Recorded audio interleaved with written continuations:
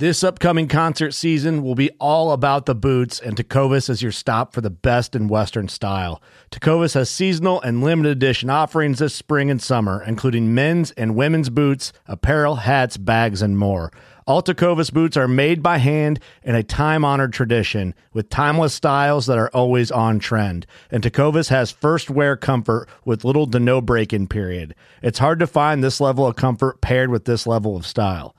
Stop by your local Tecovas store, have a complimentary drink or two, that's WCB style, and shop new styles. The smell of fresh leather and friendly staff are at your service. Many stores even have leather custom branding to make your boots truly personalized. And with regular live music and events, there's no in-store experience like it.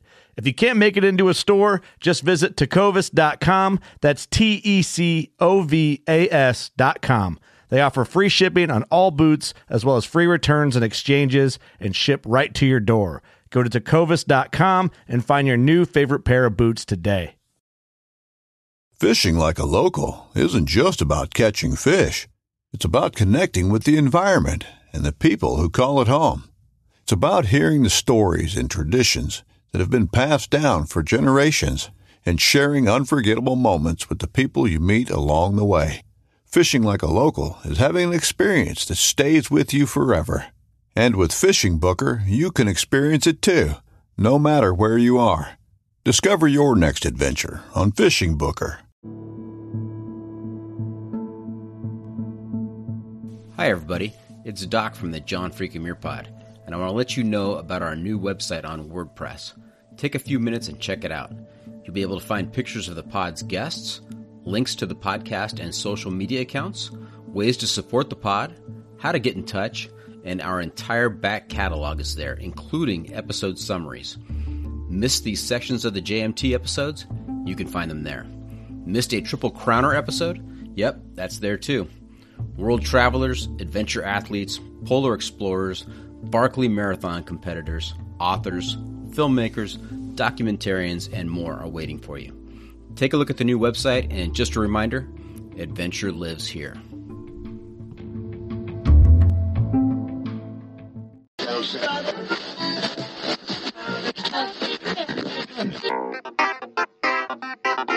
Welcome to the John Freakin' Muir Pod. Lace up those boots and sling on the pack for a romp through trails, short and long. With your host and Renaissance man, Doc, it's time to embrace the suck.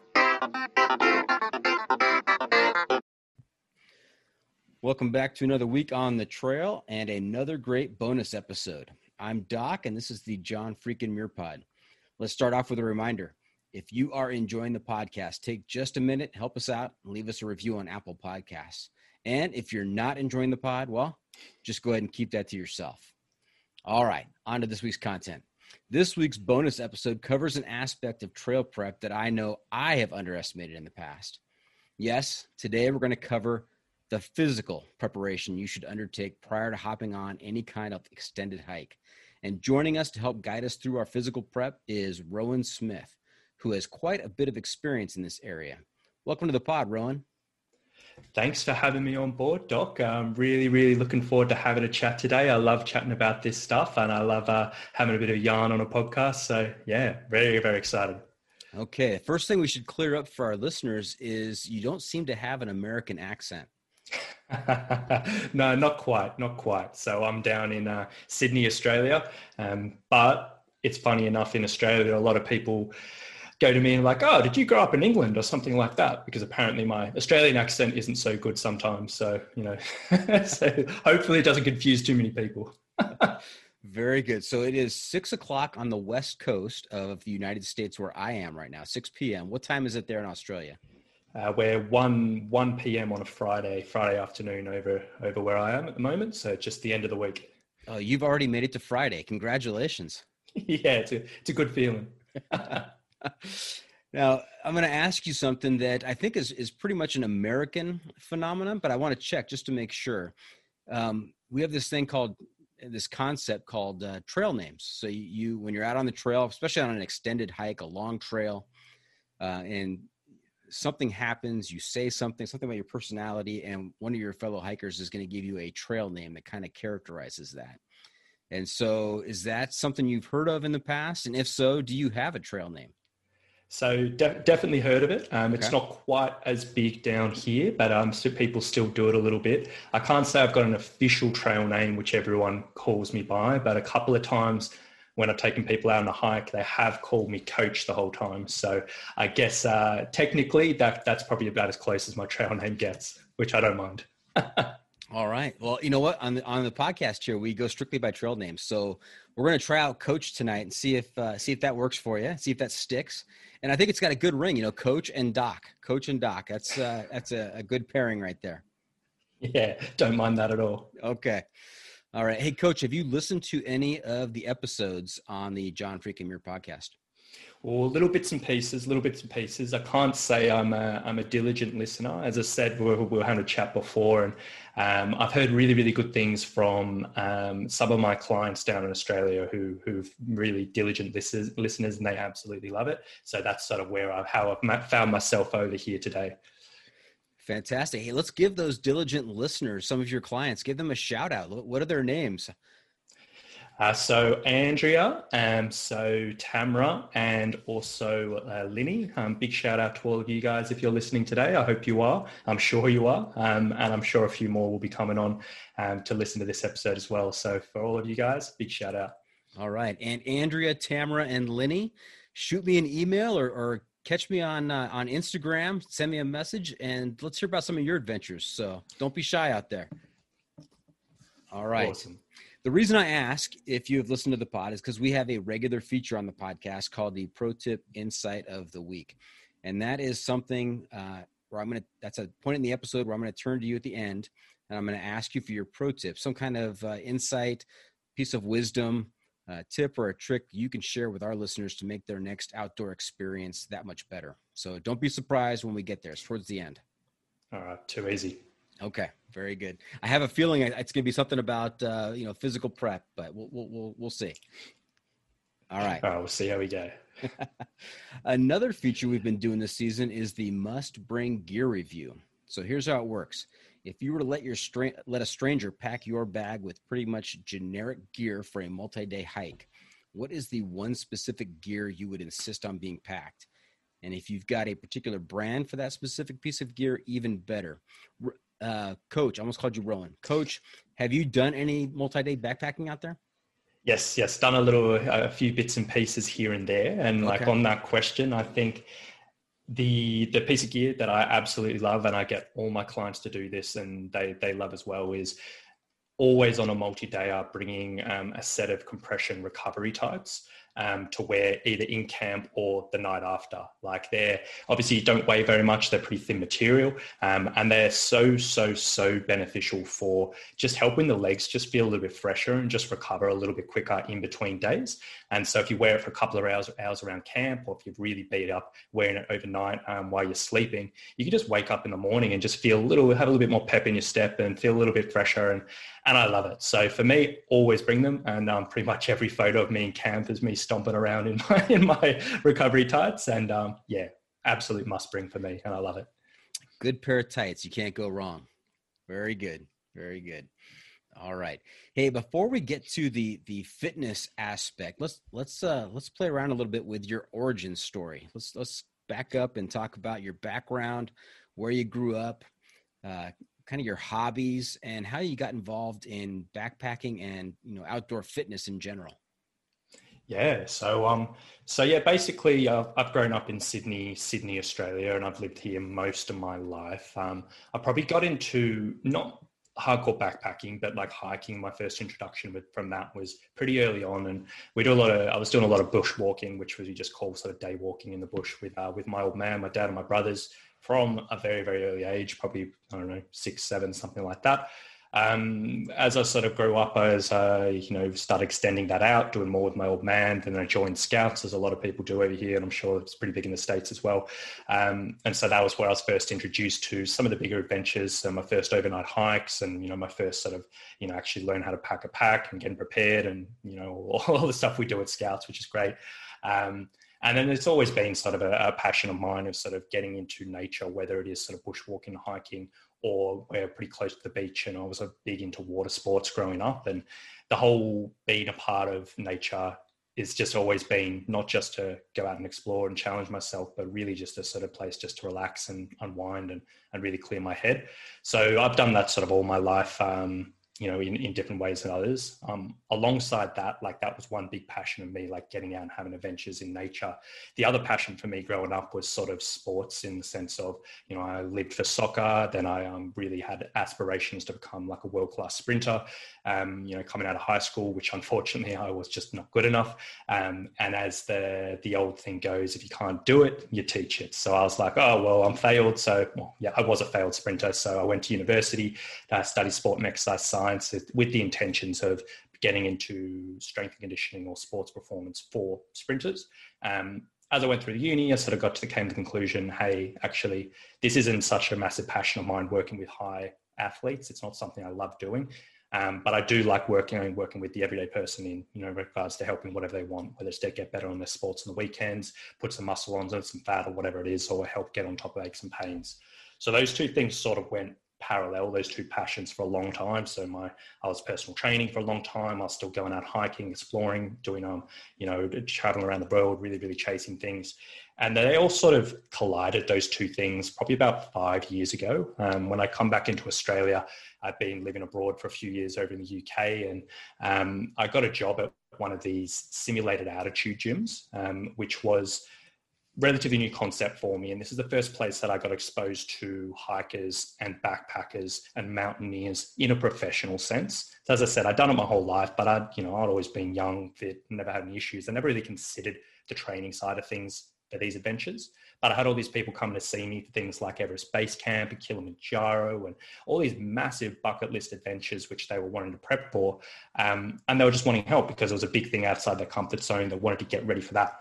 And so I was, enjoying that, really getting into it. But I came to the conclusion pretty quickly that, the information available for these guys, in regards to physical preparation for hiking and other adventures, it wasn't particularly good. At that time, there wasn't a huge amount of quality information out online. You plug into Google, you get all these articles that just said absolutely nothing. The stuff that we were doing ourselves at the gym, it wasn't really the best, in all honesty. Like, I knew I could be doing better, but the sort of culture at the gym was a certain way of training, which I didn't really think it was the best in the world, but that's just what we did. And then slowly but surely, I sort of came to this conclusion. I was like, look, there's so many people that need help, whether it's for preparing for these adventures, whether it's for overcoming an ache or pain, like knee pain or foot pain or back pain for these adventures, whether it's, they've got their first multi-day hikes and they're stepping up to something big and they just needed help. And I knew that I was in the position which I'd had the background in hiking. It was something that I loved. I'd had the background in education and in fitness and sports performance. And I knew I was in a position I could actually make a really, really good change here, and not only make a positive impact in the space, but actually be able to work in a place where with people who are done, which I was incredibly passionate about. So not just losing weight or putting muscle on, but, hikers are awesome. It's so satisfying working with someone saying, I see a picture of them, at the top of a mountain, but I helped you there. That's, so satisfying. So I came to the conclusion, I was like, look, there's room for opportunity here. People need help. I'm the man to do it. And that's when I sort of stepped out on my own. I started my own business, which is called Summit Strength, which is sort of an online personal training business specifically for hikers and backpackers. And that was about 3 years ago. And that's sort of what I've been focusing on for the last few years. So that's kind of my origin story in regards to hiking and fitness and how it's all managed to collide in the best way possible. So you are the perfect guest for our listeners out there who have big hikes coming up. You're not just some, regular gym coach working on, pumping weights and whatever else might be happening in a normal gym. You are very specialized. You are catering to a crowd who is on the trail or is, going to Everest Base Camp, like you said, or Kilimanjaro. Have you ever worked with anybody in preparation for like the PCT or the AT? Yeah. So probably the beauty of the world, the world that we live in these days is everyone's connected so easily across the ocean, and online personal training is a relatively new concept, but it's something that's made much more possible these days. So I've been doing online personal training for about 3 years or so. And so probably I've got a third of my clients in Australia. I've got a third over in the States and probably a third scattered through Europe and other countries. And yeah, I've definitely helped with a few people leading into the PCT, into the AT, all different sort of shorter hikes through the States, the JMT, and yeah, so lots and lots of people over your side of the world have been preparing for these big things. Like obviously in the last 12 months, that's been a little bit out of whack, but there's been some, so definitely helped a few people towards those things. Nice. And I want to go back to a comment that you said about, working with hikers and just enjoying their company, because they're just really cool people. And I want to echo that, because one of the perks of doing this podcast is being able to talk to so many of those types of folks. And you're exactly right. I mean, they are just entertaining and down to earth and friendly, and just a devil may care attitude. It's just fantastic talking to these people. Yeah, absolutely. The hiking community, worldwide is such an amazing place, and it's just so satisfying to be a part of that and connect with so many people. So yeah, I love it. Mm-hmm. Let's get a little bit into your hiking experience. In terms of day hikes or multi-day hikes in Australia, what kinds of opportunities exist there, and what is the topography like? So for me personally, like there's loads and loads of hiking all through Australia. Like Australia itself, big old island, all around the edges. There's ocean. There's people live through 3/4 the edges of Australia. In the centre, not so much. There's a lot of desert. There's a few cities. There's not a huge amount going on, but there is lots of opportunities for multi-day hikes and day hiking all through. It's a biggest sort of national pastime of the bushwalking and the day hiking and all of that. And it is a very, very big deal, or big common. For me personally, a lot of sort of my day hiking has been centered around Sydney, where I live. So where we live in Sydney, it's pretty flat. There aren't any mountains over here. Let's just say that. There's no mountains compared to the US. The tallest mountain we have, you can drive up on a car. You're never going to really find any massive elevation or any altitude or anything like that over here. But it's sort of, a lot of the day hiking I've done is just sort of around the local neighborhood, going through local bushlands, yada, yada. If you go 2 hours inland from Australia, there you get into the Blue Mountains, which is a beautiful, beautiful, beautiful place. It does have a little bit of elevation. It's a World Heritage area. There's some stunning, stunning scenery. And that's typically where I tend to do most of my overnight hikes around there. It's really easy. You've got trails that load up from, just 2 days to, 5-6 days if you want to string it together. But it's beautiful, beautiful, beautiful scenery. Actually, on the weekend, it was really, really funny. I went on an overnight hike, and I actually went along the same route as my very, very first overnight hike that I did when I was like 12 years old at the Scouts or something. We went through the same campground, and I was like, oh, this was a lot harder when I was younger. I was like, this wasn't a very long hike. But that was absolutely beautiful. And then one of the big hiking destinations in Australia is, so we've got this big island, and then down the bottom, there's a smaller island, which is a state called Tasmania, which has some of the most beautiful hiking in Australia, absolutely. And a lot of people in Australia going down there now, more so than ever, because international travel's off the cards, and there's so much just untouched scenery down there. There's so many multi-day hikes opportunities down there, which are pretty iconic for Aussies. For myself, I've been down there a couple of times and just been doing day hiking around. I was down there for different reasons and big adventures, but even if you're just setting out for a few hours, like the opportunities down there just to see some stunning, stunning scenery is just, it's so accessible. So yeah, it's absolutely beautiful. So that tends to be what I've been doing around Australia for most of my life. Right. What is the main trail in Tasmania? One of the main trails? Probably one of the most popular is the Overland Track, which is a sort of, I think it's about 7, 8, 9 days, depending on how quick you want to do it. And they've got a good infrastructure with it, where they've got like huts you can stay in. So you can, rough it and bring all your tents, but there are huts available. And it's just got some, absolutely outrageous scenery. And I've got a lot of people, actually, this is sort of high season for it at the moment, and a lot of people are on it at the moment or coming off it at the moment. And I'm getting a little bit jealous, I'll be honest. Yeah. I remember we had a past guest who had done some hiking in Tasmania and talked about it, and it just, from the description, just sounds absolutely epic. So definitely a bucket list item. Yeah, for sure. But Australia is not all you've done. You've ventured out. I know you said you lived in the UK, and I know from your hiking resume, you've got some other experiences across the world.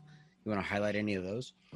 Yeah. So for me, like a big portion of my sort of life after high school and during university was sort of traveling around. And well, we call it backpacking around. It's a bit different to the backpacking we're talking about today, but just having your life on your back and just cruising around and exploring. So I've sort of done lots and lots of sort of shorter adventures around many, little different countries. So when I was in the UK, most of the hiking I did was actually with my older brother. I was staying up with him when he had his little baby, my little niece, and we're really different. We were hiking with the little baby, so we were had the chest strap on, and we were cruising along the Lake District, which is absolutely beautiful, and up in sort of the north of England, which is lots and lots of trails there.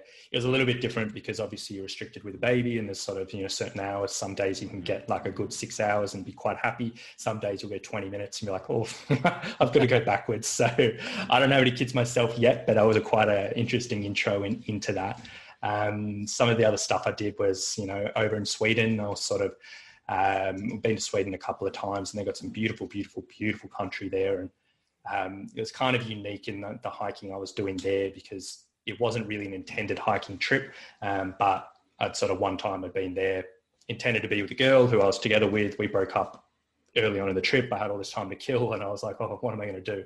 And I was pretty down in the dumps, and I was like, I don't know what to do. So hiking was the first thing that fell to. So it ended up being sort of, 7-8 days or a couple of weeks even of just day hikes and just walking through some beautiful like islands near Stockholm, and just through some beautiful scenery. And it wasn't so planned or anything, but that for me was survival. So that was a bit interesting in regards to that.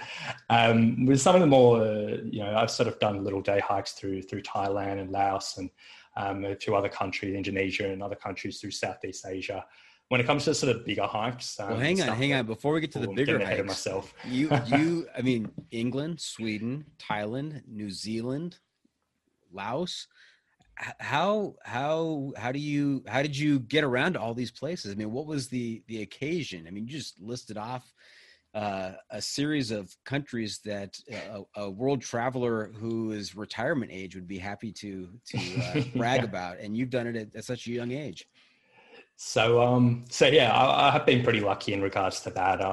As I said, like when I came out of high school, I sort of took a year off and did a bit of travel over in, for a few months over in Brazil, which we'll talk about in a sec. That was sort of my old multi-day stuff. But then I went to uni, and over in uni over here, we sort of have periods of 3-month summer breaks every single year. And my whole mindset during that time was I'm getting an education, but one of my priorities is travel and exploring. So through 9 months of the year, I would put my head down. I would work around my full-time uni schedule, save every penny I could. And then for those 3 months, every single year, I would jet off to somewhere. So I would go to, or 2 months at least. So I went through, loads of different countries during that time. And when I was traveling there, it was dirt cheap in the sense of if I could afford an airfare, I'd end up living off a few dollars a day wherever I was. And it was, it was good. So that was a big portion of my life there. And that's how I got through quite a few places. And then once I finished off uni, I sort of took about 2.5 years I moved over to the UK and was living there, but it was more working to travel. So again, all the money I was making was going into the travel fund to explore. And the beauty of Europe is there's just so much opportunity for like just weekend trips and week trips, and you can just jet off to a different country like within a few hours, and it was just absolutely amazing. And then on the start and the tail end of that, I spent a couple of months going through Southeast Asia on the way across because it's on the other side of the world, and the way back. So, and then the other bits and pieces have just sort of been holidays over this time, when I've been lucky enough to get a week off here and there. So I've been pretty lucky on that front, and because it has been a big priority of mine, I would say, compared to a lot of my mates who are saving for mortgages and things like that during those years. There were different priorities in regards to our spending, but I don't really regret it for a second there. Did you learn more at uni or at traveling the world? Oh, definitely. I learned a lot more about myself traveling the world. I learned some good stuff at uni, which has been good for me these days, particularly where I've ended up, because the stuff that I learned at uni is much, much more relevant to the everyday hiker than it was to the everyday person trying to lose 5 kilos. So that's been really good. But in regards to a worldwide learning, definitely traveling. Fair point. I like the way you put that. You learned a lot about yourself while traveling. Yeah, absolutely. Absolutely. Very good. We've had a number of guests on the pod who have kind of done the same thing, where they have worked. They've done these jobs just to accumulate money to either travel or to hike, and they get back from their trip and they find a job and they work until they get enough money to take the next adventure. So kind of a theme that a lot of our guests have. So yeah, I was lucky enough to have an employer during a lot of those years who would happily let me take 3 months off and come back into my role. So I actually worked for the same gym for a good 4 or 5 years throughout all that. So I was really hit the jackpot in regards to that. Nice. Okay, let's hear about these longer hikes. You referred to Brazil. You did some time in Brazil. Yeah, so Brazil was the first big adventure for me. So out of high school, the intention was I wanted to spend a few months traveling over in South America. Ended up being, I realized, oh my gosh, South America is huge, and Brazil itself is huge. Like, when I actually looked at a map, so I was like, you know what, I've got 4 months. Actually, I'm going to spend 4 months here. So I spent the 4 months in Brazil, cruising along, traveling around, and we did some really cool hiking through there. And it was very much impromptu, and it was very rough and raw. Sort of the stuff we did, it was just throw together a few things in the backpack and away we go. But it really was amazing. So even just like the first week when we were staying in Rio, and I was sort of acclimatizing myself to being in another country, just the hiking opportunities just outside the city, like going up to the big statue of the big Jesus statue, like, yeah, that's beautiful in itself, like cruising along there, and there's some little waterfalls and beautiful green scenery. The first sort of multi-day hikes I was doing was in this absolutely outrageously beautiful national park. It was called, I'll probably butcher the pronunciation these days, but Chapada la Diamantina, which is the national park of diamonds, I suppose. I can't remember. I'm not going to argue with you on that one. Okay. Yeah. But it was really cool in the sense that I'd gone from, spending about a month in cities basically, and sort of getting used to it. And there's certain cities that you got to kind of be on edge and look after yourself you don't want to get yourself into trouble, and you got to really be on point. But getting to this national park, it was just the complete opposite. It was this small little town we were staying in. There was just hiking trails and waterfalls everywhere. And it was just a complete polar opposite of the cities, where we could actually relax, let our guard down, chill out. And the saying they said was like, if you leave your wallet on the street in this particular town, you can come back 2 weeks later and it'll still be there. It's like just that beautiful place. And there, when I first got there, I was doing a little bit of day hiking, just exploring around, to chase a couple of waterfalls by myself. And then one day I was walking through town, and this guy that I'd met the first day, he was like, hey man, you want to come on a hike tomorrow? And he was a hiking guide. And I was like, you know what? I've got nothing else going on. Like, why not? And he's like, yeah, pack your bag. I'll provide food. Just make sure you got clothes for a few days. And I was like, all right. He was like, we're going to go see a couple of waterfalls. I was like, all right, whatever. That sounds fine. But it was really outrageous in the sense that it was absolutely beautiful. It was just me, another Aussie girl, and this hiking guide, Marcelo. But the start of the hike in itself, he was like, look, the trailhead is a good hour away, but the roads are really dodgy and rough. So we can't drive there. So we either have to get a 4-wheel drive or we have to get motorbikes. And he was like, to be honest, motorbikes are cheaper. So we'll do that. And I was like, all right, I've never been on the back of a motorbike before, but that's all right. And these guys just rolling with motorbikes, and we got a full pack on the back. I literally never been on one before. And we're just going on this outrageously rough, just dirt and sand road, just cruising to the trailhead. And before we even start the hike, it's just adrenaline city. And like, you go up a hill and it would just, the motorbike wouldn't be going any further. So literally the driver would be like, get off. You have to hop off, full pack, run up the hill alongside the bike. And then it'd be like, come on. And then we hop back on the bike and cruise along. And that was like an hour. And I was like, my gosh, like even before the hike, this has been an adventure. But then it just ended up being beautiful. We just cruised along for a couple of days. Each night we slept under a waterfall, like literally right next to and under a waterfall. Just had little fires. Marcelo just cooked us some beautiful meals. We're swimming. There was a few snakes that we came across, which I got closer to snakes there than I did in Australia. It was a bit backwards, but that was absolutely beautiful. And that will always stay with me, as just being. It was such a spontaneous thing. I didn't know what to expect at all, but it absolutely stuck with me as one of the most beautiful hikes I've ever done.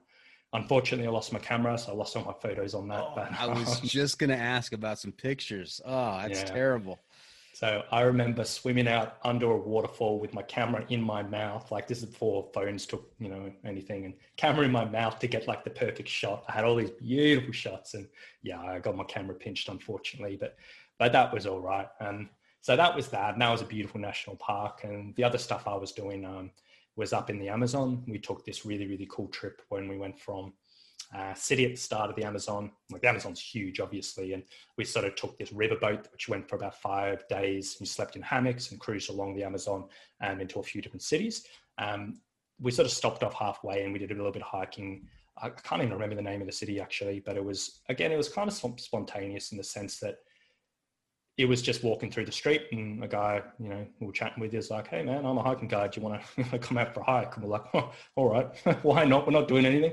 And it was cool. We sort of set up in a local family's little hut. We just set up a hammock and sort of used that as base camp, and we just went sort of cruising through, a little trail through the Amazon. Just checked out all the massive trees, saw all these like crazy animals and crazy bugs and beautiful fruit, and just like, that sort of almost typical picture that's in your head when you think of the Amazon. It was kind of like that. And I was like, this is all right. And we sort of did a couple of those, and they were only in sort of 2-3, I think the longest was about 4 days. I couldn't tell you for the life of me what they were called. But there was just beautiful, beautiful memories there. And that time, it was just so, so special. And even now I'm getting pumped up talking about it. So there you go. Coach, I've got some follow-up questions. I got some things I want to unpack here about those stories. First of all, there seems to be an abundance of hiking guides in Brazil. Just, walking around looking for potential people to take on hikes with them. Yeah, I think it's that sort of those towns where I guess tourism is the main kind of income. And, at certain times, I think we're a bit of out of season. So I guess there was more workers than work possibly. So, I guess the easiest way to find work is if you see someone who looks like a traveler or a tourist, which are pretty easy to spot. It's like, hey, you want to go for a hike? And it's like, why not? Show me something special. So it was pretty cool. And so how big were the bugs in the Amazon?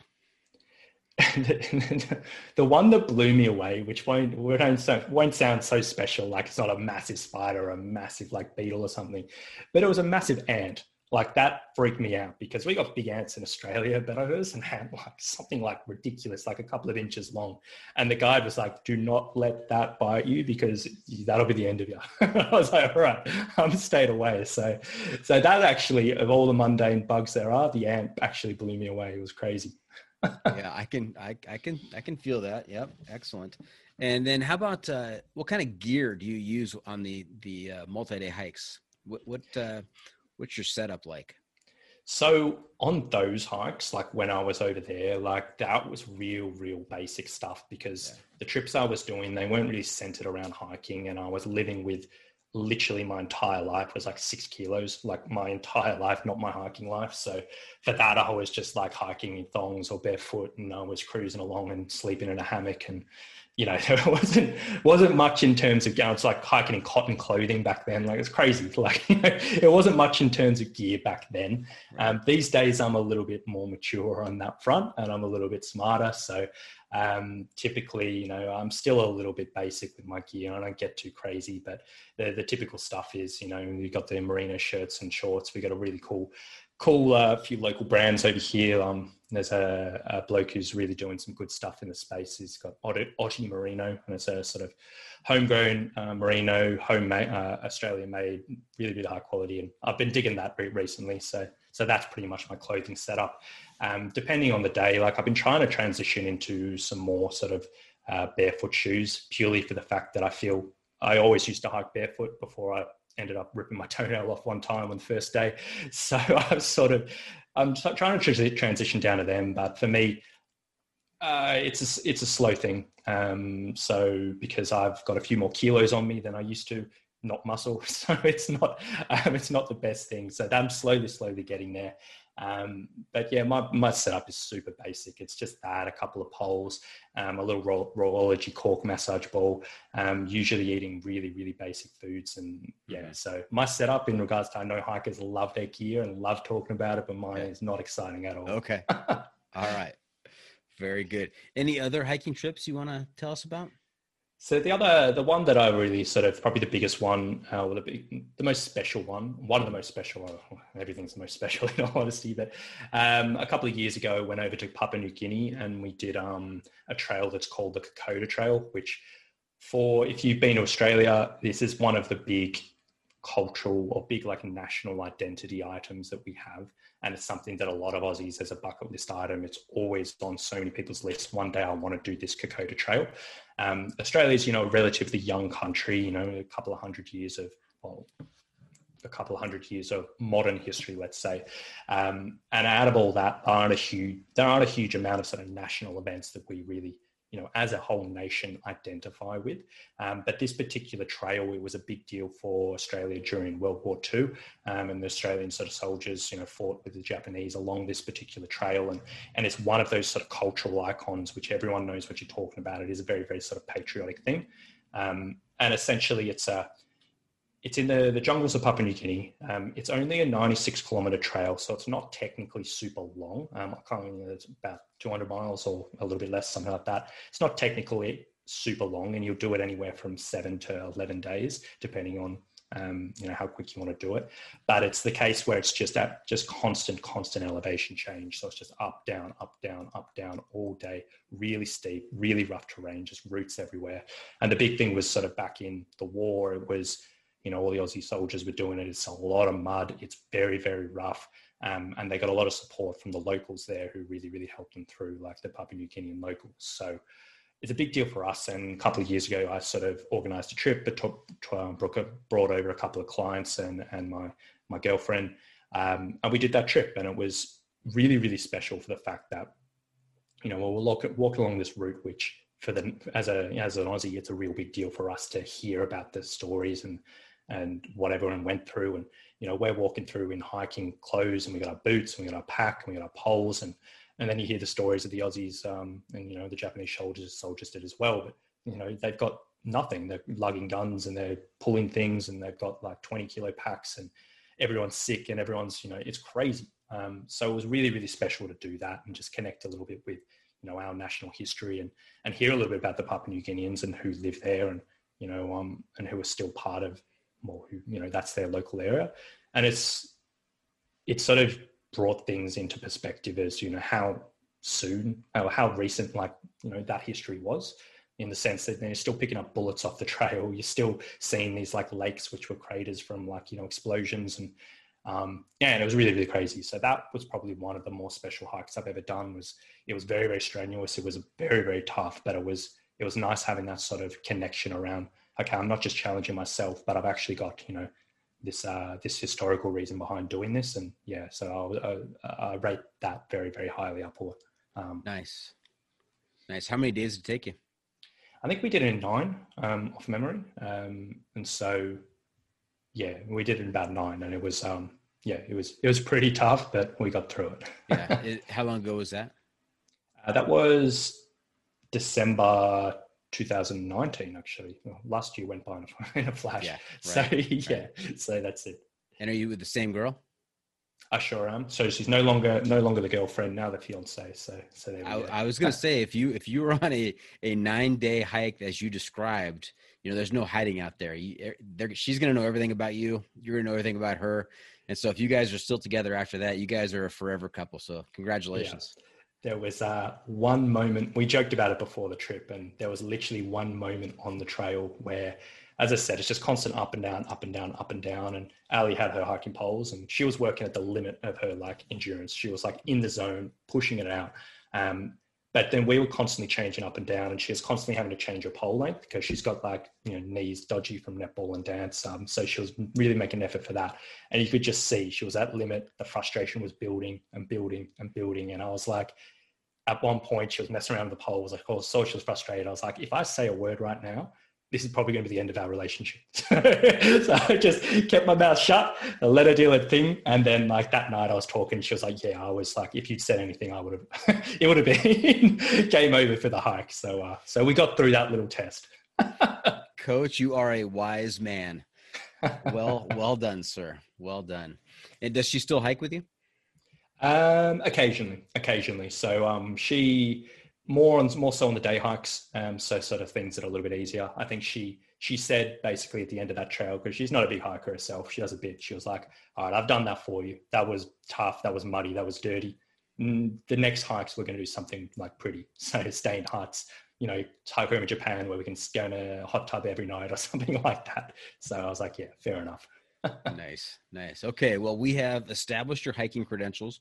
We've established your fitness credentials. We're going to take a quick break, and when we come back, we're going to talk about what the long trail hikers this year can do to physically prepare for the upcoming challenge. So stay tuned. We'll be right back after this.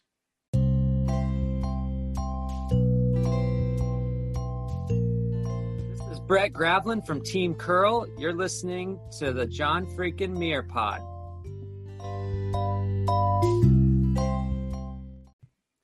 All right, welcome back. And before we get to the physical prep, I want to go back just for a second, Coach, and I want to ask you, I could see you light up as you talked about the Kokoda track and what it meant to you, and I'd love to hear the top 3 moments from your experience on the Kokoda. Do you have those?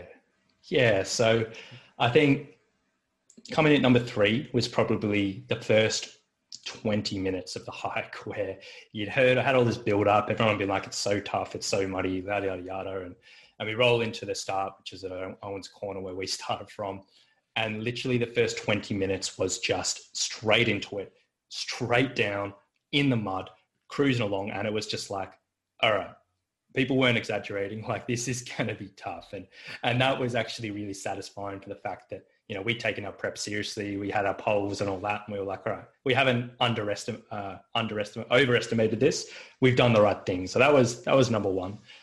Number 2 was probably, can't remember what day it is, sort of in the middle. It was like 5 or 6. Like, it was a really, really hot hike. Like, it was, jungle conditions. It was rain every day, but it was steamy. It was humid. We were sweating like nothing else. And there were rivers along, and there was sort of like, there's a little places to wash in that, but it was all, it was hot.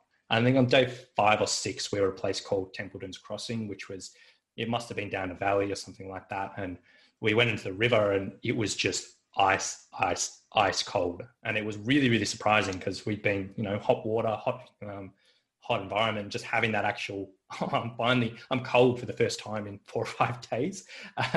That was beautiful. So we sort of just hung out there, sat in the water, turned blue, shivering, like it was great. So that was a really nice memory. And just being able to sit by the fire after that, and warm up, like when you've been stinking hot for so many days, that was awesome. And then I think, again, I can't really remember what day it was. I don't know if it was before or after, but one of the days rolling in, we finished the hike relatively early. We were sort of camping in one of the villages, and me and the missus decided to have a little walk around, and we just sort of caught it at exactly the right time. And I'm sure every hiker listening to this will sort of, this will resonate with them in some way or another, but just managed to catch the sunset at the exact right time, where we'd had that massive day. We'd been absolutely knackered. We'd been dirty, we'd been pushing through it, but just get changed, have a little a little bit of wipe down, and then walk out and just see, the sun setting over just the jungles of Papua New Guinea, just thinking, I'm in the middle of somewhere where I'd never, really considered I would be. There's miles and miles away from, a city. I'm doing this. I'm feeling good. I prepared for this, and just everything sort of came together with that sort of sunset. And we got a few really nice pictures of that, and like just us together, and just, you can just see the happiness on our face in that situation. So that was a real big highlight for us, because it all just sort of came crashing down at that moment, that where we were and what we were doing. Nice. And that kind of reinforces my belief that the sweetest moments, the sweetest memories that, guests have recounted have come after some of the toughest days. And I think it's because of that contrast that they'd really stand out. Yeah, absolutely. Yeah. And your camera didn't get pinched this time, did it? You still have pictures? Well, it didn't get pinched. I still got the pictures, but I was trying to find my camera, this exact camera for my hike on the weekend. And we moved apartments the other day and I put all my valuable stuff in a box somewhere and that was the one box I've lost. So I've lost that one as well. I don't know where it's gone. Oh no. All right. Hey, let's talk about your specialty here. Let's talk about physical prep, getting hikers and backpackers prepared for their adventures. Let's start off with an easy one. I know that a lot of hikers who are dreaming of the big trail may not live very close to trails. And so how can a hiker get fit for hiking if they're not next to a trail or near a trail? Yeah, and this was one of the big questions that got me into doing what I do, because you go online and you see, okay, how do I get fit for hiking? Or you sign up with a lot of Aussies when we're doing these big trips, they sign up with a trekking company and they get given this sort of preparation plan. And 9 times out of 10, it'll be something like, go out and hike 3 times a week. And it's like, well, yeah, awesome. If you can, that's absolutely great. And all power to you. But a lot of us don't have that opportunity, whether we got work commitments, we got family commitments, or whether we just don't live near a trail in itself. It does get restrictive. But one of the big sort of founding beliefs around my business was we can still get in a really, really, really good physical position for the trail, for any adventure you may be doing, even if you can't get out to the trail every week or every couple of weeks, and you might be able to go and get out once a month, or you might be in the middle of winter and you might not be able to actually go out and hike. We can still get in a really, really good position for that. And essentially what I sort of typically talk about are sort of 3 types of training we generally want to do. Number one, first and foremost is, well, not first and foremost, but number one, which always gets overlooked by hikers, is doing some type of strength training, whether it's at home, whether it's at a gym, whether it's in a local park or whatever it may be. Now, this is something that gets neglected by so many hikers, but it has so many benefits for you on the trail. Specifically, if we want to go down the big 3, is number one, it improves something that's called movement efficiency. So essentially, the stronger your muscles are, every single step you take uses less energy. So as hikers, if we're hiking multiple hours a day, multiple days, multiple weeks, whatever, that obviously adds up, and getting a bit of strength there can make a massive, massive difference. Number 2 is the single best thing you can do to prevent pain and injury if you do it right.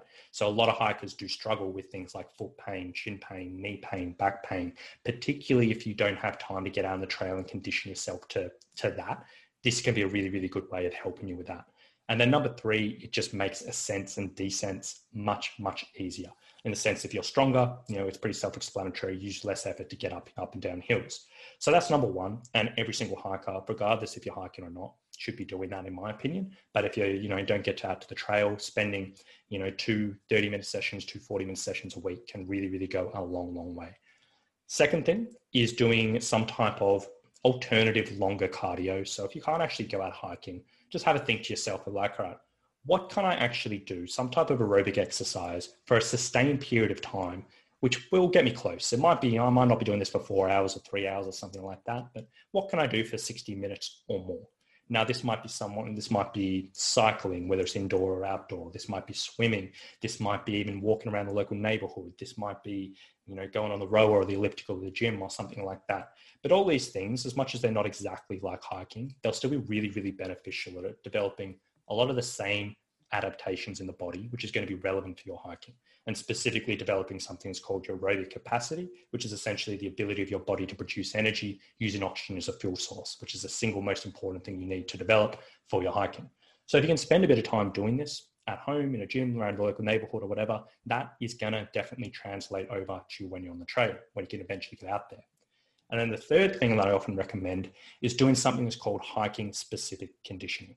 And what I mean by this is having to think about, okay, on my upcoming hiking, what are the things that I typically struggle with, or what are the things that are typically a challenge?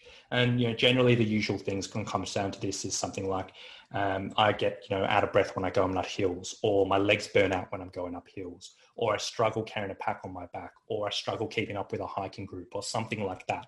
And have a think about, what do I actually struggle personally with? And then once you've identified that, think about actually, what can I do around the local neighborhood or in the local gym or at home, which can kind of replicate these challenges And so I can improve on these things. It might not be exactly the same, but it can get relatively close. And so you can identify your own personal weaknesses, and then you can put in sessions of 20 minutes, 30 minutes, 45 minutes at home around the local neighborhood. You work a little bit, harder pace than you may with hiking, but it's going to directly help you on the trail. And I think we'll go into a bit more detail around those ones in a moment.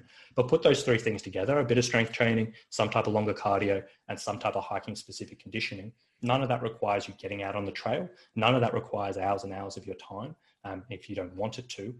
But it can get you in a really, really good spot to, get out and enjoy your hiking, whether it's, just a local day hike, whether it's an overnight hike, whether it's a massive through hike coming up.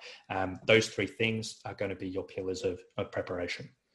Yeah, it would take hours and hours of my time if I struggled with everything in hiking. If my back hurts and I struggle uphill and I struggle downhill. And, I can see that hiking specific conditioning could take a bite out of my schedule. Very good. Yeah. Hey, I've got a buddy that I've done a few hikes with, a trail named Big Biz, and he is always complaining about his knee pain. Any advice on how to address knee pain? Yeah. So knee pain is something that is a big part of what I do day to day. And there's so many hikers that struggle with this in different ways, shapes and forms, whether it's people who you've had a knee reco at some stage or another and they've had a pretty traumatic knee injury, or whether it's someone who just gets some mild knee pain on longer days or downhills on the trail. It's something a lot of hikers do. And again, like as I was saying before, with this topic, typically when you go online, the information on there is incredibly poor. And that leads to a lot of people really thinking I'm stuck with knee pain forever because I'm doing these things that are recommended online, but it's not doing anything. And typical examples is like you'll go online and it would say, get stronger legs. And it's like, okay. And they're like, just do squats and lunges and that'll fix you. And it's like, well, yeah, in theory that works, but in practice, it's a little bit more complicated than that. So essentially when it comes to preventing knee pain for hikers, there's sort of 3 steps that I always take my hikers through. Some people will have a bit more emphasis on one step, some people the other, and that's when it comes down to actually testing certain things out, seeing what's going on in the body. But typically 3 things that we want to look at. Number 1, as I said before, strength training and structured strength training can be the single best thing you can do to prevent both pain and injury. Now, when we're specifically talking about knee pain, essentially we want to be targeting a few particular muscles that support the knee. Muscle number 1, or area number 1, is your quadriceps, which is the front of your thighs. And they do a big portion of our hiking. If they're not strong enough, they'll basically fatigue too early, and they'll put extra pressure through their joints, and we don't want that. Number 2 is your glutes, so your bum muscles. They do a big portion of stabilizing your knee, particularly stopping your knee actually knocking in when you're going downhill, which can aggravate the knee a little bit, and we want to strengthen that up. Number 3 is your hamstrings. So they go hand in hand with your glutes. That's the back of your thighs. And they go a long way to help and stabilize the knee. And then often gets neglected, but just as important is your calves itself. So the calves do actually help stabilize the knee, and they can be very, very important. So essentially making sure in our week that we're doing some type of strengthening for these particular exercises, these particular muscles, in a way which isn't putting you at pain and discomfort, which is a point a lot of people miss. Because if you're doing exercises and you're doing it and it hurts, well, actually, typically we don't actually want to be doing that, because it's not something we generally want. So to give you a few ideas around what I mean by this, just exercises, obviously as a podcast, I can't demonstrate this right now, but if people plug it into Google or whatever, or YouTube or whatever, for your quadriceps, one of my favorite exercises for this is something called a step down, which is pretty much standing on a step, slowly lowering one heel down to the floor and up. It's pretty much exactly the same thing you're doing as when you're actually stepping down a rock or a step on the trail. Absolutely amazing at developing quadricep strength, a little bit of glute strength, ankle stability, knee stability. It's literally one of the best exercises any hiker can do, and that's a great place to look. For your hamstrings and your glutes, you might be doing something like a single leg deadlift or a glute bridge, something like that. Both of those, most of my clients are doing in one way, shape or another. And for your calves, doing some type of calf raise. It's not rocket science. It doesn't have to be too complicated, but putting those things together, very, very, very effective. So step number 1. Step number 2, we want to look at mobilization through certain muscles. So typically, if the knee in itself traditionally, or basically in a perfect world, the knee wants to be what's called a stable joint, meaning it doesn't want a huge amount of movement through this particular joint, aside from the flexing and extending that it typically does. So when we're bending our knee, generally, we don't want a huge amount of our other movement going through it. There will be a little bit, but we want to minimize that. Essentially, and then the joints below and above it, so the ankles and the hips, they're typically what we call mobile joints, meaning they want to be relatively free, they want to move around, they want to have a big range of motion, and naturally that's how we want. Now, what tends to happen is if people in our day-to-day life, if the hips get tight or the ankles get tight, what will happen is the body will try to find movement in those joints, and it'll be like, okay, the hip is supposed to be free. I want to find movement through this hip for a certain, thing. And they'll try to find movement. But when that's too tight, the body will be like, all right, I can't find movement in this particular joint. I'm going to have to find it somewhere else. So what it does is start to allow extra movement through the knee, which, as I said, is typically, a bit more of a stable joint. We don't generally want a huge amount of movement, and that can lead to a little bit of discomfort. So if people are going through, do have knee pain, you want to have a look at the ankle range of motion and the hip range of motion. And if either of those are tight or restricted or whatever it may be, then we can say, all right, spending some time stretching, spending some time foam rolling, spending some time mobilizing, that's actually going to be really, really beneficial. And some people will need that, some people won't, as I said before. And then the third step is not really preparation, but it is something everyone should be doing. If you have knee pain, it's just making sure you're using trekking poles or hiking poles. They're such a beneficial thing for knee pain in itself. They're such an easy win. And really, if you're dealing with knee pain, just use them because they make such a difference. So that's typically my 3 sort of step solution to knee pain. There's a little bit more goes into it. And obviously there's a lot of peripheral factors, but strengthen up supporting muscles, mobilize the muscles above and beyond, above and below, and make sure you're using some type of hiking or trekking poles when you're on the trail. And if you stick with that, it can make a pretty significant difference. Yeah, new hikers especially, they don't like to use trekking poles. They think they look weird with trekking poles, and people are going to think of them as being weirdos with trekking poles. But they are so valuable.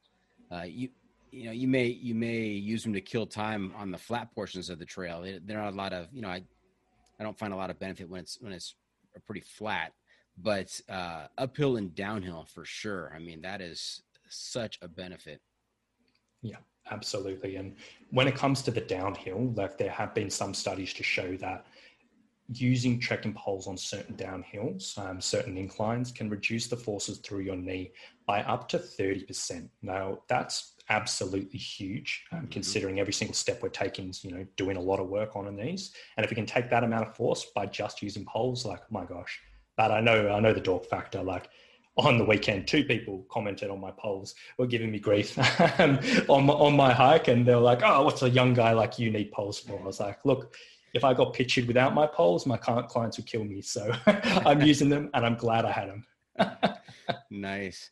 And speaking of elevation, I know you said earlier that you don't have any big hills in and around Sydney. So how do you train for elevation if you live in a location without any kind of major elevation?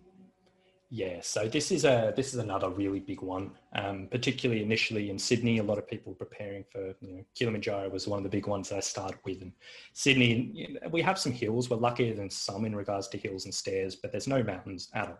And there's no, even the hills, they're not big hills, they're little hills. So typically when we're looking at this, there's a few different areas we want to be looking at. So, and a lot of the stuff I'm going to be talking about today, it does cross over. So it's like, if you struggle with certain stuff, one thing and another thing, a lot of the stuff will be similar. So you don't have to end up doing 24 things.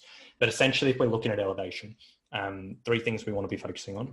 Number 1 is the strength training comes into its own again. So if we want to get technical for a second, the way that sort of strength training helps with elevation is it improves something that's called your strength reserve. Now, strength reserve is essentially the difference between the absolute maximum force your muscles can produce and the strength required for a given task. So if we're thinking about going up a hill, and we're thinking of, say, hypothetical example, the numbers are going to be way off, but say you're doing a step up a steep incline, and every single step you're taking requires 15% of your maximal strength. Now, over time, that's going to fatigue you pretty quickly because you're going to have to put quite a bit of force into every single step. Alternatively, if you go away, you do strength training for 4 weeks, you come back to this exact same hill and your strength is increased, and every single step that you take now requires 7% of your maximal force or 10% of your maximal force, that's going to make a dramatic difference to not only your perception of how easy that feels, but also the amount of energy you've spent over the day. So if you don't have access to elevation, but you're preparing for something like that, strength training, you want to be hammering that home. And this doesn't, like, I say strength training, sometimes people picture, going to the gym, lifting heavy barbells and yada, yada. And yes, that is a way of going about it. And that can be very effective if that's something you enjoy. But alternatively, if you don't like that, you can still do loads of stuff at home with a pack on your back, with simple exercises. You can still get very, very strong. It really depends on, what type of personality and what you enjoy. So number one is strength training.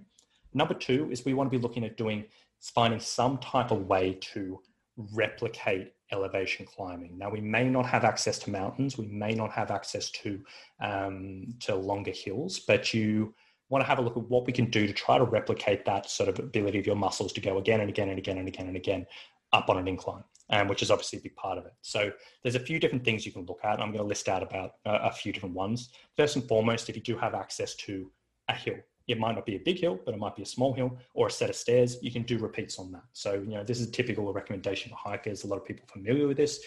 Find a hill, take you 2 minutes to climb up to the top, go down the bottom, repeat, or do that with a set of stairs. Pretty standard recommendation. If you don't have access to one of those, if you're literally living on the flat, if you have access to an apartment block or an office tower, a lot of people in Sydney do this, and you can climb up and down the fire escape or something like that. I know over in States, a lot of people recommend going up in there if you can get access to a local stadium and go up and down the bleachers. Though a lot of my clients say that those tend to get locked up these days, so it's not quite as accessible as it may be, but that can be an option. The next option from there is if you can get access to like a stair climber in a gym or a Jacob's ladder or something like that, you can obviously train on there. The next option from there is if you're like, look, those all sound great, but it's still not going to do it for me. The next ones, they do get a little bit less exciting, but they can be still very, very effective. So the next one is doing a little bit of sled pushing, which actually can be pretty good. It does take a little bit of DIY knowledge, but if you don't have access, like a sled is basically as simple as it sounds. It's a sled, you push it up and down. The actual pushing motion is pretty similar to the way the muscles work with elevation, and working with one of these on the absolute flat can actually be pretty beneficial for your elevation training. So if you have access to a sled in a gym, if you make your own sled, you can go onto Google and just type in "make my own workout sled," and there's loads of great videos. I've seen one of my clients has used an old lawnmower, and she's got a hubby to like cement a block on top to add extra load, and she's done that, which is great. Or if you don't have access to any of them, you can even push a car back and forth in an empty car park. It's a bit weird, but it does do the job. And then the next coach, we can't tell my wife that mowing the lawn is going to help me with training for hiking. That's not going to work over here. Yeah, we'll keep that between us. Eh? Yeah, that's right, just between us. I won't let her listen to this episode. And then the last two things that are really anyone has access to, they're not quite as exciting, but the next one is just literally doing step sessions on a step. So find a step that's about halfway up your shin or 3/4 up your shin, set up with a move in front of you, and just do stepping up and down for 3 minutes and a rest, and then 4 minutes and rest, and 5 minutes, and just build that up. Or you can do strength training, but with lots and lots of repetitions. So instead of doing traditional strength training where we're straining the body to try and get a little bit stronger and doing sort of lower repetitions, this might be doing squats for 20 repetitions, 30 repetitions at a time, and really chasing that muscle burn. Now obviously the hill repetitions, the stair repetitions are probably going to be a little bit more fun, maybe a little bit more effective, but all of them will do the job. And I've literally gotten people ready for some really, really big mountains purely from, doing some of those later options where they don't have any elevation. So it is possible. It just requires a little bit of thought, a little bit of creativity. Okay, very good. A lot of different options there. Now, what if you're limited in time? What if you don't have hours and hours each week to devote to this? What are the important areas that you should focus on? Yeah, so this is a really big one as well, because again, traditional hiking preparation programs, they assume that you're retired basically, and you got hours to go out walking, hiking, yada yada yada. This sort of question, I'm going to talk in sort of two ends of the spectrum. So one person who they may have a couple of hours a week to train, but they may not have multiple hours. And on the other side of things, someone who actually, which I do come across a bit, who they only literally have like 15 minutes a day or something to fit in, like, and that does actually happen. So the people who like might, they might have a little bit of time to train, but they can't actually fit, a huge amount of time in the training. Typically what I recommend is trying to start yourself off with 3 30-minute sessions or 3 45-minute sessions if you do have access to that, which would typically involve 2 strength sessions and then one of those hiking specific conditioning sessions, which might involve a stair session or just walking with a loaded pack around the local neighborhood or something like that. Now, as much as, it'll be better to do more, that's pretty realistic for a lot of people to fit in, whether it's 30 minutes or 45 minutes or even 20 minutes if you really, really strap the time. And then sitting down with a calendar and say, okay, what actually times can I commit to go out hiking? And what times can I actually commit to go out walking? And you might be able to go out hiking once every month and just put that in the calendar, book that in and say you're going to do that. And then maybe you might be able to find an extra hour or 2 hours, somewhere in your week just to walk around the neighborhood or something like that. Now that's sort of someone who's got a bit more of a flexible schedule and, they can fit that in. If you're in the situation where you're like, all right, look, that sounds awesome, but I'm working 100-hour week, I've got this hike coming up. How do I get ready? Which does happen. Then you got to get a bit more creative. So typically, what I'd recommend here is, obviously fitting in walking where you can. So if you can fit in a 10-minute walk each morning with a pack on your back, if you can fit in a 10-minute walk, going up and down the stairs at lunch, they're not as great as an hour, but it's doable. But then you got to think about, okay, what can I fit in during the day? Just random exercises, which may help me here. So, I've had people literally in the middle of board meetings doing calf raises while they're, hanging out and they're just doing, working on that. I've had people who've gone out for their, they said, look, every 55 minutes, I'm going to have a little break. They duck out to the back room, do 10 squats, do a stretch, and then get back into work. Those little things, they sound dorky, but, in this situation, you probably do need to consider them. And then this is also the situation where it's probably worthwhile trying to source something like an exercise bike or something like an elliptical or something, and then doing some more higher intensity sprint work on that stuff. Now, this is the type of stuff I don't typically recommend to hikers because it's not super, super relevant for, hiking. You're not working at those massive higher intensities as much as the fitness industry loves to push it these days. It's not something that's relevant for most hikers. But if you literally only have 10 minutes a day to train, getting on a stationary bike and doing 30-second sprints, 30-second rests, and repeating that for 10 minutes, that's going to get you, some decent benefits during that time. So you do need to get a bit more creative when you're in that more hardcore extreme area. But if you're sort of someone a bit more flexible, 3 sessions a week with hiking and walking where you can, that can be pretty good too. Yeah. Now you've mentioned a few times about getting out with the pack on your back. Are there specific training exercises to kind of deal with that extra weight on your back? I know that, when you first get out there on a long hike, the first few days, man, the back and the shoulders are pretty sore. What, anything we can do to kind of prepare for that? Yeah, absolutely. So, with that one, again, everything's a three step with me. You've got a system.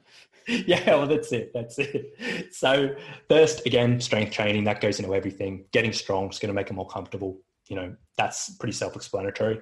The other 2 things is with your walking, with your hiking, as most hikers are pretty aware of, slowly building up your pack weight. That's pretty common sense, and slowly building up to what you're expecting in your training walks or in your training hikes, if you're doing them, and slowly step by step. That's pretty common sense. But then the third thing that I like to include is what I call overloaded pack training, in the sense of we might not have enough time to go out hiking or longer walks to expose ourselves to, say you're carrying a 15-pound pack or something like that. We might not have time to go out and expose ourselves to that and get comfortable with that. It just might not fit into our life. But what we can do, if we can find 40 minutes or 50 minutes or 60 minutes in our week, once a week, we can expose ourselves to more than that load. And we can get our body used to moving more than that. So maybe 20 or 25 pounds or 30 pounds in this shorter period.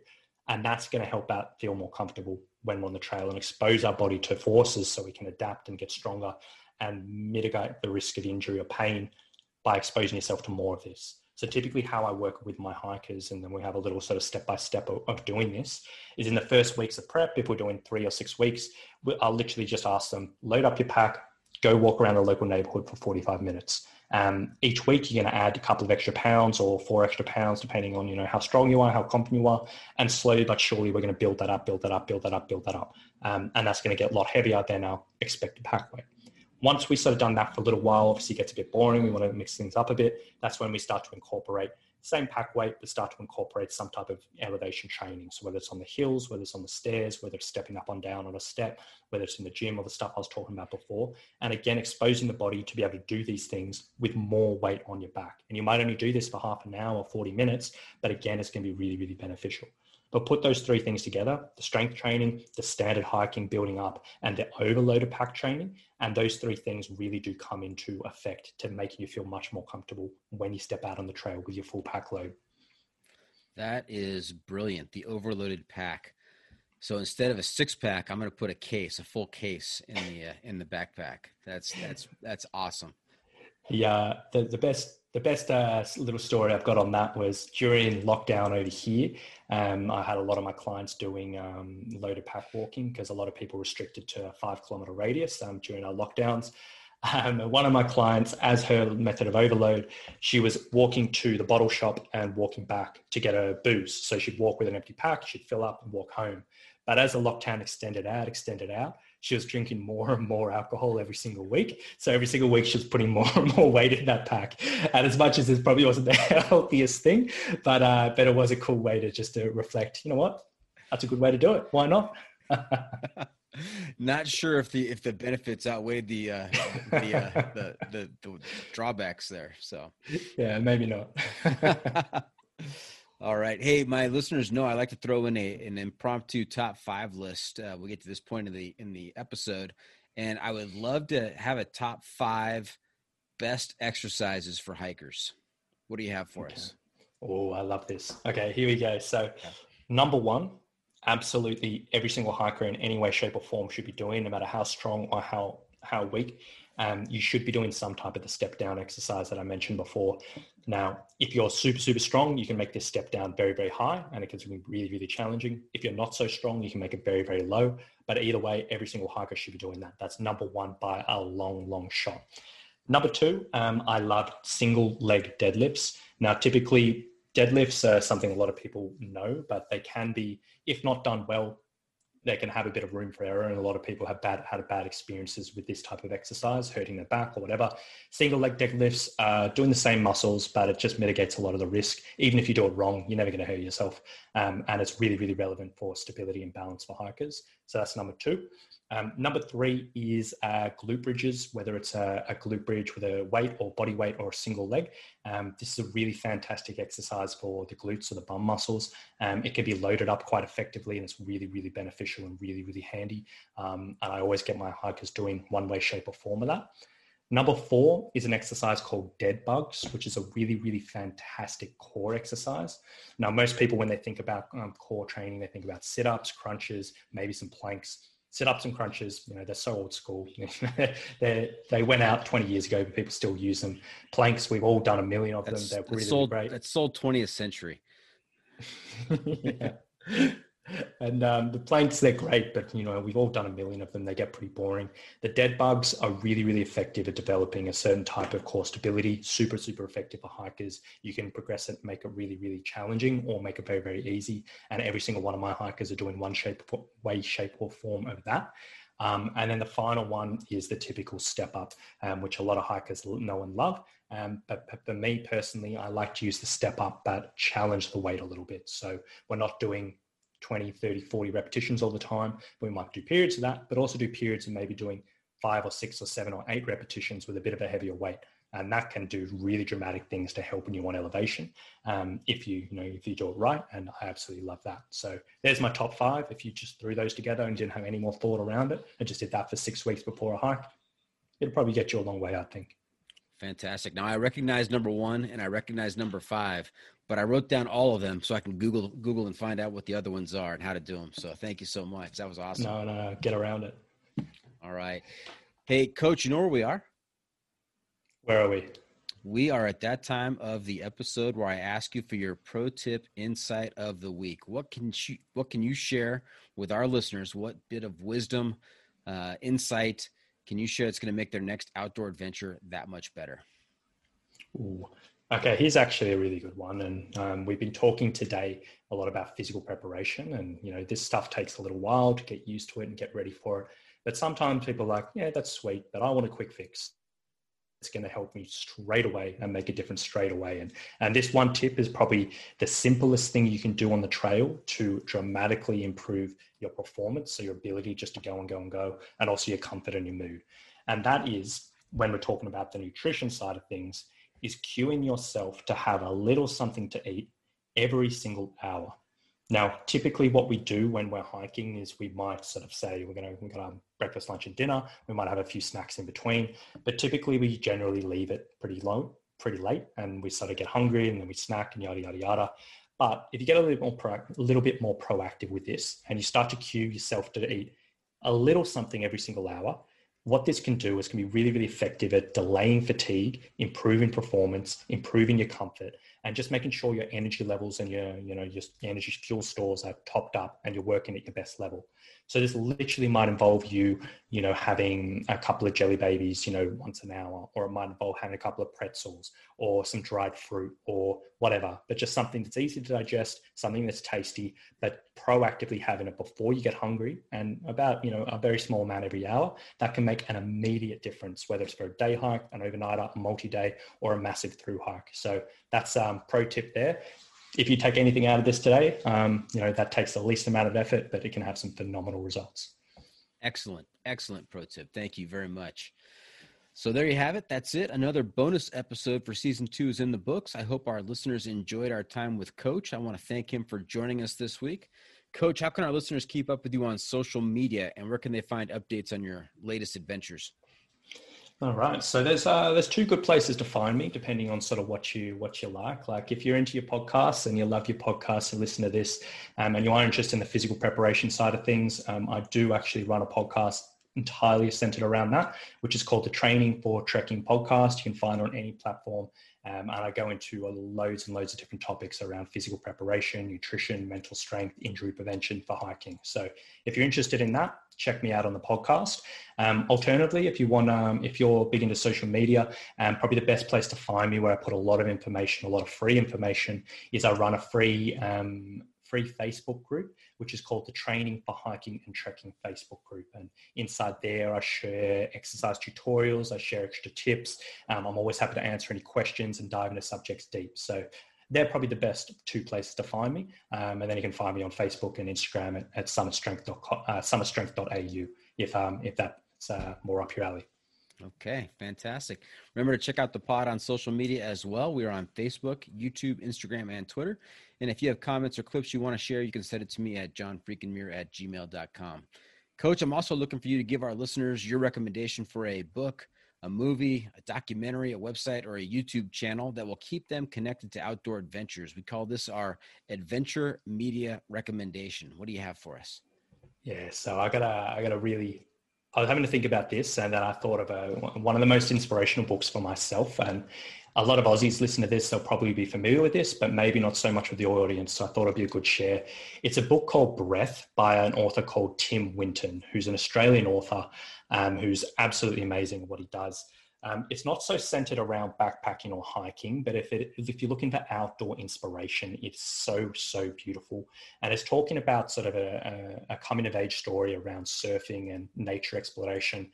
But it's like, when it talks about connection to nature, when it talks about physically challenging yourself, and it talks about just really just immersing yourself in these types of things and these challenges and these beautiful landscapes or whatever, it's beautiful, and it gets you pumped up and awe-inspiring at the same time. It's absolutely beautiful written. And if you were looking for something to inspire you to get out and do things, in nature, or just keep you connected while at the same time reading some beautiful writing, it's such a good one. It's literally my favorite book of all time. So yeah, I reckon get around it if you've never heard of it before. Absolutely. Amazon, here I come. I'm going to order that thing tonight. Hey, so much great content tonight. Thank you so much, Coach. I really appreciate it. That's a wrap from the John Freakin Muir studio. Any shout outs to friends and family? You want to shout out to Allie or or Yeah. anybody else? I do want to give a shout out to Ali, purely for the fact that I've never said we got engaged a couple of months ago, but I've never said on a podcast or anything, shout out to my fiance. So I'm going to say shout out to my fiance, Ali. When you listen to this, I'm sure she'll get a kick out of that. So there we go. Very good. Like I said, you're a very wise man. All right. Thank you for tuning in. Always remember, the trail is the trail. It doesn't care if you want to go downhill. It doesn't care if it's almost dark and you're looking for a campsite. The trail is the trail. Embrace the suck.